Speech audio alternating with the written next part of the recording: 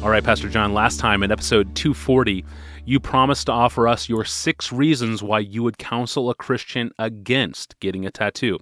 So what are those reasons? Well, let's make sure, Tony, that I'm not saying that getting a tattoo is intrinsically a sin or an evil. I'm not going to go there because I don't see the warrant for it in Scripture. I don't think it is. I don't think that's the way we should go about making decisions like this. I tried to give biblical guidelines yesterday for how to think about tattoos as well as jewelry and makeup and hairdos and clothing. They all belong to the same category, and the Bible is clear. Following Jesus makes a difference on how you dress and how you do everything, whether eating or drinking, do all to the glory of God. So with all that in mind, everything yesterday in mind, and I hope people will go there, not just here. So if you're tuning into this one and you haven't listened to that one, please let it all stand together. I'll give you my reasons, 6 of them, for why I would counsel against getting a tattoo. Number 1, some of these are just my own personal sense of wisdom. Others may be a little more closely related to Scripture, but let every man judge and hold fast to what is good. In view of Paul's counsel against adornment being minimally external and maximally internal, and in view of his counsel that the adornment or the hair not signify excessive preoccupation with looks, I would say tattoos do signify a fairly high preoccupation with looks, because to choose to get an adornment that will be with you forever is a high level commitment to adornment. I think probably too high. That's number 1. Tattoos, number 2, tattoos are permanent. Unless you pay big bucks with significant pain to have them removed. Most people who get tattoos, I think, aren't thinking about that pain, thinking about that money. They're thinking, okay, this is forever. Thus, they're like putting on lipstick you can never take off. They're like applying eyeshadow that you will wear day and night forever. They're like a necklace that grows into your skin and stays there permanently.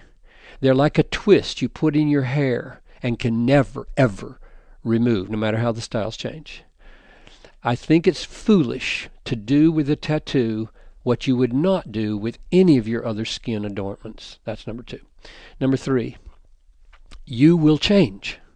You will not look the same in 20 years or have the same tastes. The lightning bolt on your neck is going to look like a ridiculous splotch on the folds of your wrinkled skin. Tattooing is a naive way of thinking that you will like now, that what you like now, you're going to like in 20 or 30 years. You won't. In 15 years, you will have different tastes. The culture will be different. What is cool now will look silly and trendy and dated. Someday, you will grow. That moment of youthful identity seeking will be branded forever like an indelible reminder of immaturity in your skin. Not wise.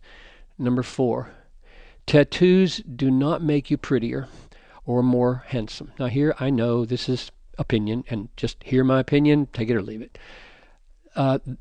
Tattoos are, in general, ugly. They're discolorations of pretty skin, and they get uglier as time goes by. Even the colors that they effort to make, they're not pretty colors. You're very limited in what you can do with that tattoo. It's kind of a grayish blue. Men find women's skin attractive to see and to touch.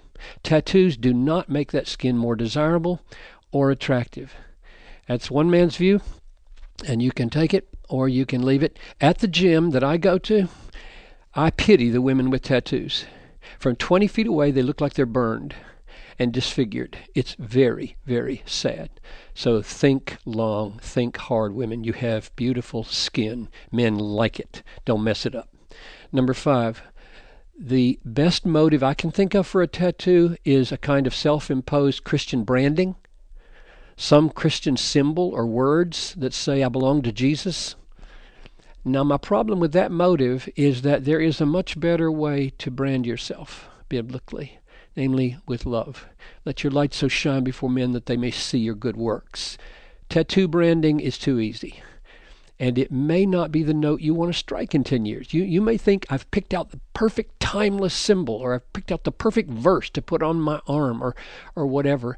No, you don't know that. You will change, and the note you want to strike may be a different note in 25 years. Number 6, tattoos are missionally limiting. You may get a tattoo now because you're trying to reach tattooed people with the gospel, but that same tattoo may be a huge stumbling block among Muslim peoples God's going to take you to in 15 years. You don't know what the future holds. So in sum, here's the conclusion. Marking the skin is not intrinsically evil.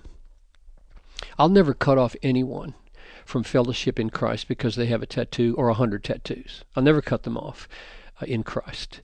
But I doubt that the decisions that many Christians are making today to get tattoos are thought through as carefully and biblically as is wise. And I've recorded this. I hope it's part of what they take into consideration. I hope it helps them think wisely.